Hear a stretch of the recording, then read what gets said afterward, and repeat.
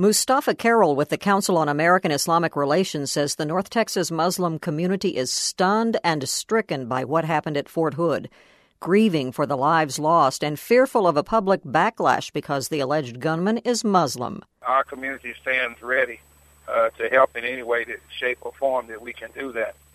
Other than that, we're just dumbfounded. It's just like it's the worst possible thing that could happen. At the Dallas Peace Center, Director and State Representative Lon Burnham says they're organizing an informal discussion on how to start the healing. Burnham says the hurt is not limited to Central Texas and Fort Hood. People are no more than 1 or 2 degrees of separation from this pain, people here in North Texas. With me, it's my district manager is putting her son on an airplane back to Iraq today. I mean, don't you know how intense her feelings are right now?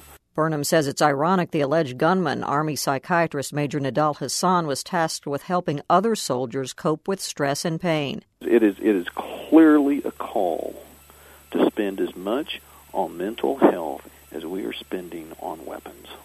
B.J. Austin, KERA News.